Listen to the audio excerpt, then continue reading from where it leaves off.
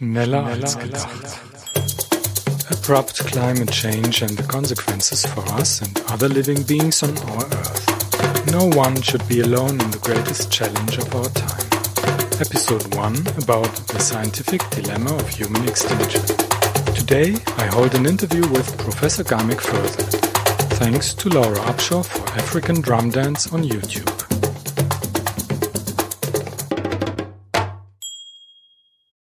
This is the first German podcast on abrupt climate change leading to near-term human extinction. And this is the first podcast episode, and my first podcast episode at all. Okay, this is in English now, as good as I can speak English.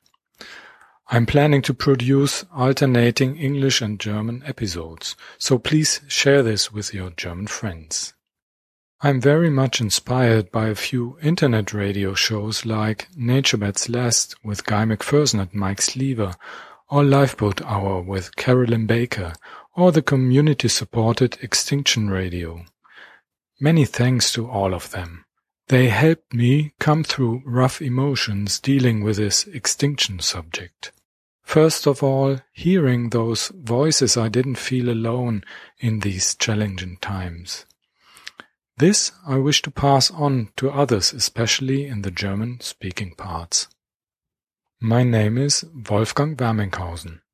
After study of psychology and working as psychotherapist, I had a trip into the world of finance for some years, developing investment strategies and long-term analysis of accounting statements.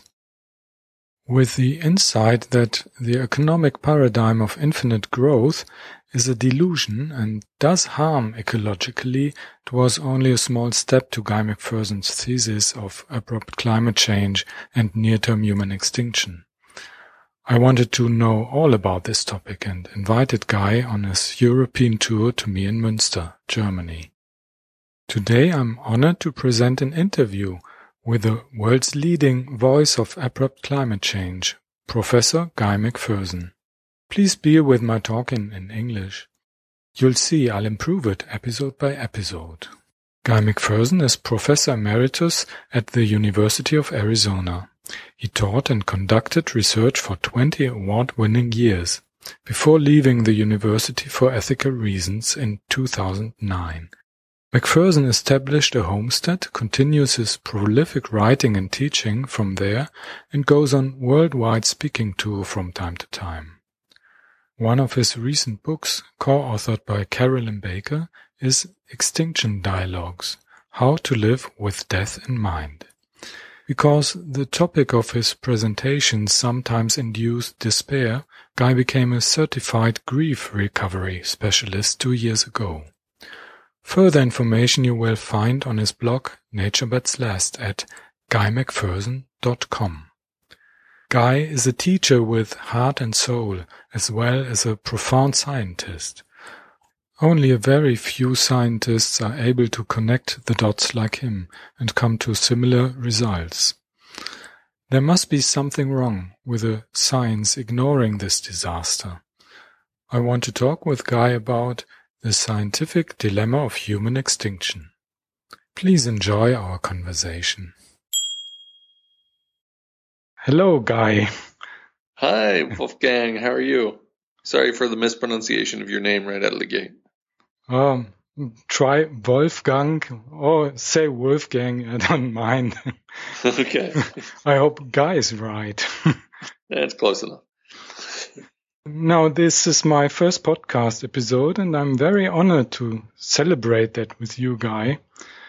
I came in touch with you and your ideas about 2 years ago, and I've been honored to host you here in Münster, Germany, on your Europe tour in April last year. Today, I'd like to talk with you about the scientific dilemma of human extinction. This is the greatest challenge in human history, but nearly no other scientist is connecting the dots like you do. I want to talk with you as the scientist. I know you are a teacher with heart and soul, but I think a profound scientist as well. Okay? Yes, I look forward to our conversation. Thank you. More than 25 years ago, I've studied psychology. I think the way science worked changed a lot with the upcoming IT. Science produced paper with letters, but first of all numbers and very complex mathematical computations. For example, in psychology, multidimensional rotating clouds of data points. Only a few understood what's going on there, and the scientific statements became weaker, from clear statements to probability and uncertainty. What is your experience of that time, the 80s? Well, that's interesting. When I was in graduate school, I took courses in multivariate statistics because I was interested in plant community ecology, and psychologists had been attempting to take a multidimensional, multi-factor phenomenon and reduce it down to something manageable and understandable, to simplify an unbelievably complicated issue, make it so that they could understand it and so that the general public could understand it as well. And so I was taking my multivariate statistics courses in psychology departments, and the early efforts there were on reducing intelligence, human intelligence, down to a single factor, which ended up being the IQ, or the intelligence quotient. Even mathematical. It's not okay to compute averages like that. Right. I think anybody who thought about it for more than about 10 minutes would conclude that today that's taking the analysis too far. It's reducing something that's very complicated into something that is so simplistic as to be meaningless. Yep. Because, for example, we have many different kinds of intelligence, and there are many different attributes of plant communities. And to just summarize them all up with a single number is ridiculous in either case. Anyway, that's how I got started along the path of simplifying the very complicated that is plant community analysis, and then ultimately recognizing that there are costs associated with oversimplification, that you lose knowledge and lose, more importantly, understanding. Yes, of course. And now, what do you think has changed since then? Well, I think there is a lot more awareness and understanding that the scientific enterprise went a bit too far. You know, it's been more than 30 years since my days in graduate school.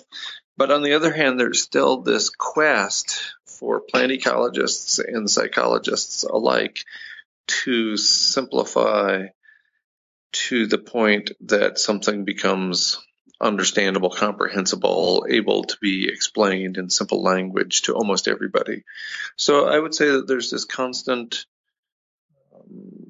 pull, this constant friction between attempting to simplify a system sufficiently to understand it and on the other hand, to deal with it as the very complicated system that it is. Yes. And if you want to look a step further than human psychology and plant community ecology, I think we get into things like climate science, which is an incredibly complicated, multidisciplinary endeavor that is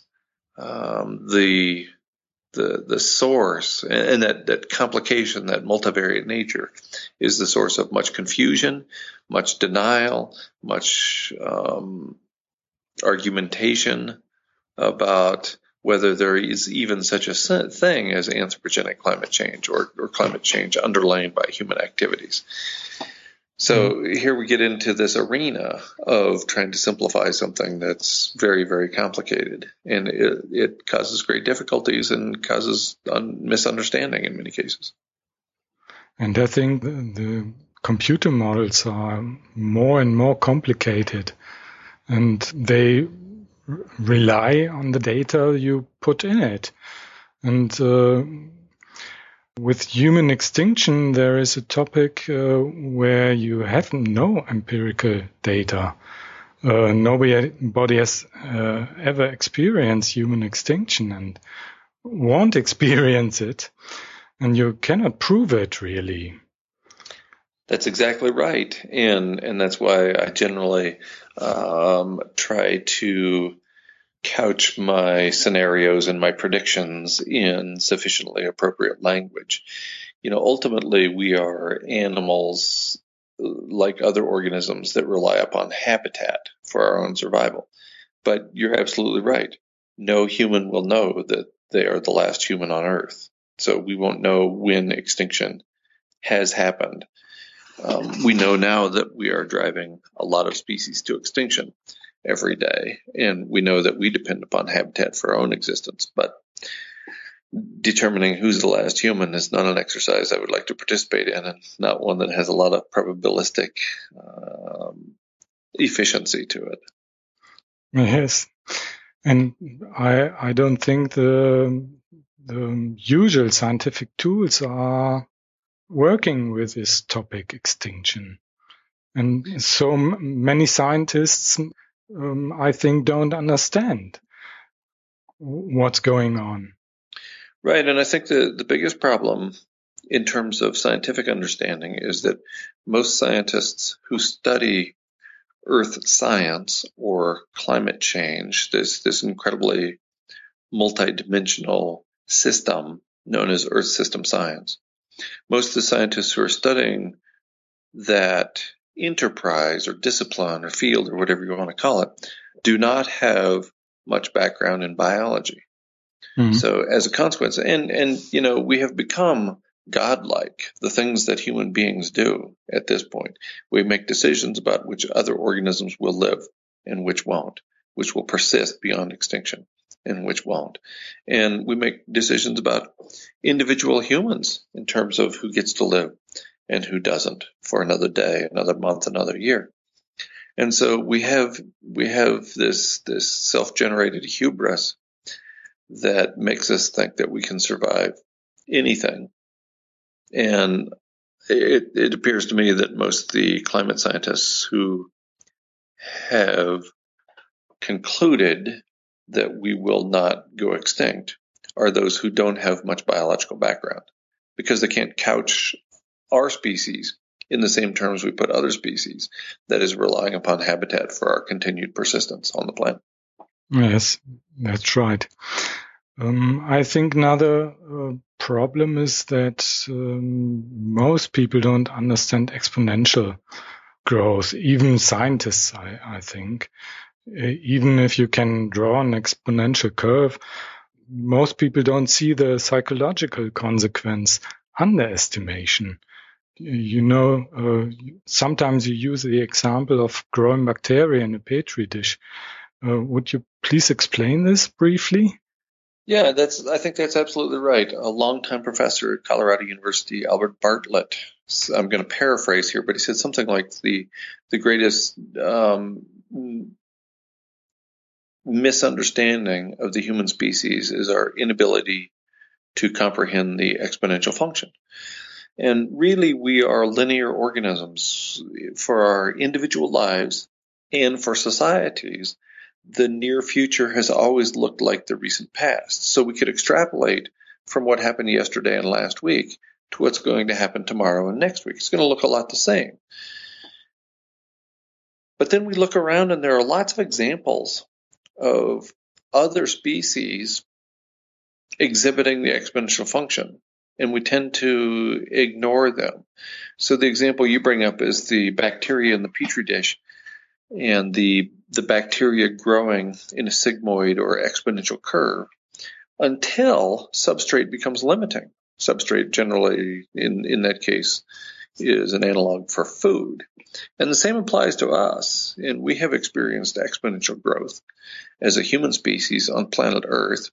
And the rate of growth has now slowed so that we're beyond the inflection point of increased rapidity of growth, And now the rate of growth is slowing. At some point, it will either equilibrate or it will do what happens to the bacteria in the petri dish.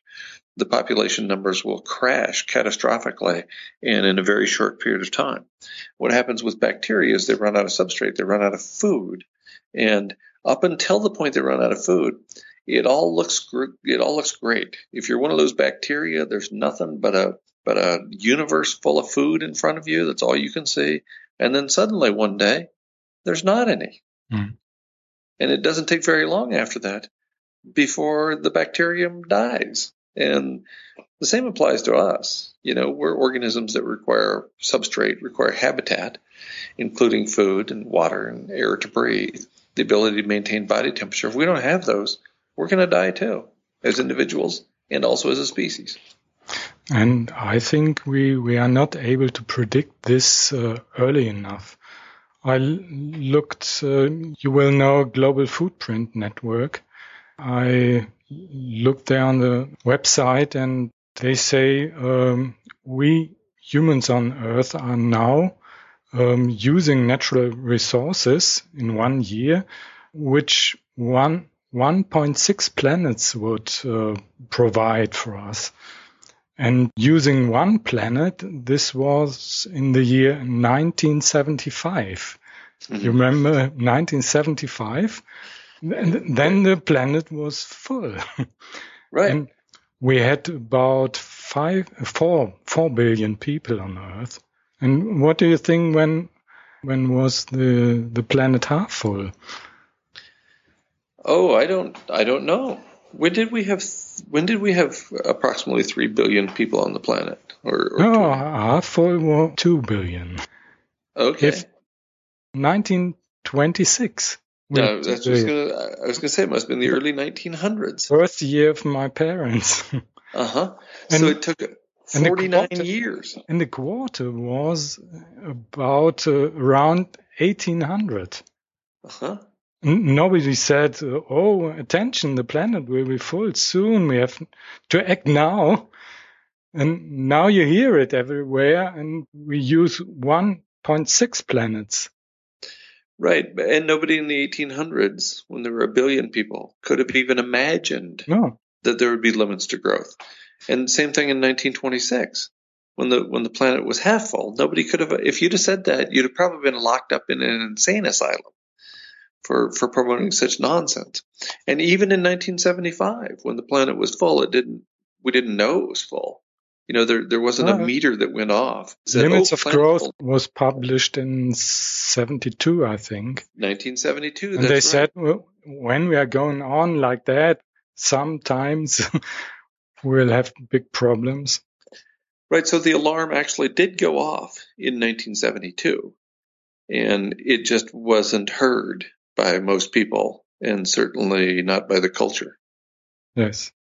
And science is too slow for that exponential growth now. Right. And so we're beyond the point at which we can comfortably turn off the switch and conclude that we're going to go back to a one Earth world. And part of that is because civilization only really works when it grows. Mm. It grows or it crashes. Those are the models we have. It's the notion of a steady state civilization or a steady state economy has, to my knowledge, never been demonstrated since we went beyond pre-civilized societies, since we went beyond hunting and gathering and started growing grains and using stored food to get through the tough times. I think once we made that transition, there was no going back. Mm. And now there's no going back. There's only the big crash ahead. Do you hear the interview with Kevin Trenberth, National Center for Atmospheric Research in Colorado? I did. He said in January that 20% of the global heating happened in 2015. 1 degree Celsius in more than 100 years and additional 20% in the last year. Wow, that's a jump. Right. And February was the hottest February ever. And because of the 10-year lag in maximum heating associated with carbon dioxide emissions, it appears that the next 10 years will be hotter than the previous 10 years. So all of this bodes very, very poorly for our near-term future. And Trenberth's analysis is an excellent example of the exponential function. We go along for 100 years and heat up the planet 1 degree in the last 100 years. And then in 1 year, we heated up 0.2 degrees, another 20%. That's astonishing. Yes. Science is part of industrial civilization with the illusion of infinite growth, with an economy and money system basing upon that. Science is fragmented, more and more specialized. Science is slow, underestimates exponential growth, is dependent on the consequence-denying system. And are you a non-science guy? You know, my career and my life were and are deeply rooted in science, or deeply rooted in reason. I am a rationalist. And so I try to distinguish not between scientists and non-scientists, but between rationalists and non-rationalists. So I try to pursue evidence and go where that evidence takes me, as opposed to depending upon paranormal or supernatural phenomena and reporting them. Do I, as a human being, include some elements that are non-scientific? Of course. Of course, there's a whole bunch of things we don't know about the world, and I hope that I'm not merely a left brain automaton who is acting out according to a program in sort of classical robot scientific style. I hope I'm not that person. I hope that I'm able to express my emotions fully as a human being, as a human animal. But I'd like to think that my decisions, that my actions, that my behavior is rooted in reason too. I think even scientists have emotions. Especially many climate scientists suffer on depression and burnout. And there can also be acceptance and feeling released in some way. I want to ask every interviewee, and now you, for 3 brief advices to cope with the upcoming emotions with extinction and death in mind. Yeah, I think the most important piece of advice that I can give is actually the subtitle of one of my recent books. The book is Extinction Dialogues, co-written with Carolyn Baker. And the subtitle is How to Live with Death in Mind. And I think that's the whole message here, at least for me, is we know we're going to die. It's not a matter of opinion or debate. Every organism dies. Every individual dies.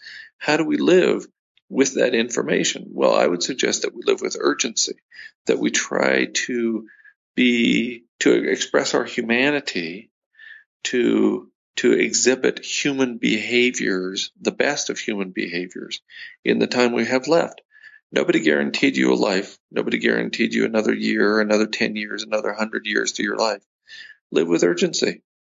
Do what needs to be done. Be a decent human being to other human beings. I think there's probably 5 things instead of 3, and it's all mishmashed together. Maybe you can edit something clever out of that. Thank you very much for that, and for being in my first podcast interview. Thank you. Well, thank you. I very much appreciate it, sir. It's an honor.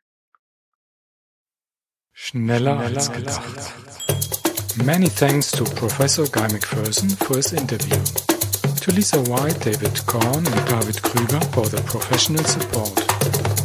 To Laura Upshaw for African Drum Dance on YouTube. In the next episode, I'll have an interview with the fabulous Jennifer Hines.